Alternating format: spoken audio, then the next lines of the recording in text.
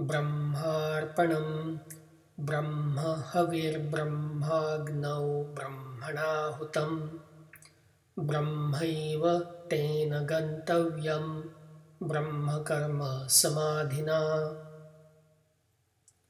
Now the Sandhi Vichhed. Brahma is commonly known as the name of a Hindu deity, but he is the deity responsible for all creation. In the context of this verse, it is appropriate to translate Brahma as essential reality.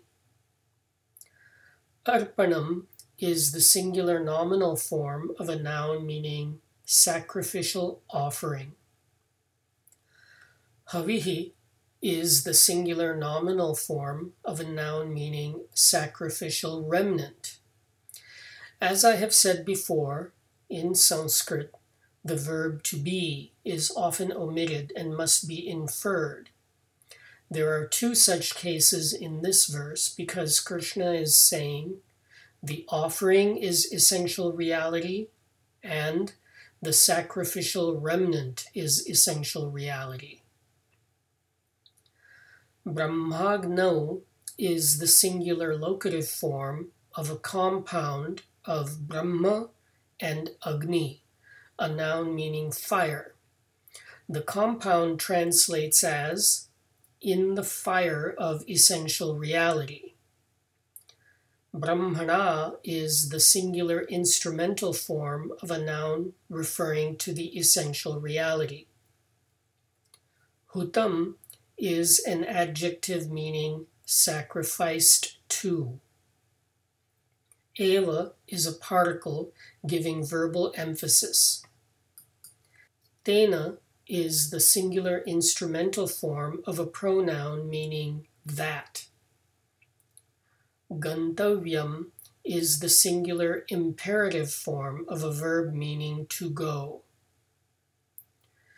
Brahma karma samadhina is the singular instrumental form of a compound of Brahma, karma, a noun meaning action, as in the previous verse, and samadhi, a noun meaning meditative trance. The compound translates as by the meditative trance of essential reality action. Reordering for English, we get the following Anvaya. Arpanam Brahma, Havihi Brahma, Hutam Brahmagnau Brahmana, Tena Gantavyam Brahmaiva Brahma Karma Samadhina.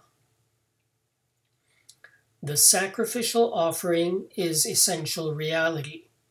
The sacrificial remnant is essential reality, sacrificed in the fire of essential reality by the essential reality. Thereby must one go to none but the essential reality by the meditative trance of essential reality action. This verse elaborates on the word yajna from the previous verse and recalls the ancient ritual of fire sacrifice. A fire is sanctified by careful preparation and prayer. Some item of value, for example, clarified butter or puffed rice, is offered into the fire. The ash remaining from the sacrifice is considered sacred. The verse reminds us that the offering, the remnant, the fire, the one doing the offering, and the act of offering are all parts of essential reality. The wise one treats every action as a sacrifice, offers it into the world without specific expectation, and remains satisfied or even grateful with whatever results. It is worth noting that the monks of the Ramakrishna order Recite this verse as a prayer before each meal. In this fashion, they express the idea that the digestion of food is a kind of fire sacrifice.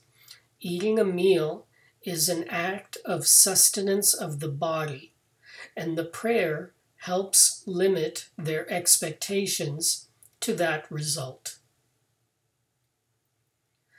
Thank you for subscribing to the 5-Minute Gita, narrated by Milind S. Pandit, with gratitude to my father and Sanskrit teacher, Dr. Sudhakar M. Pandit.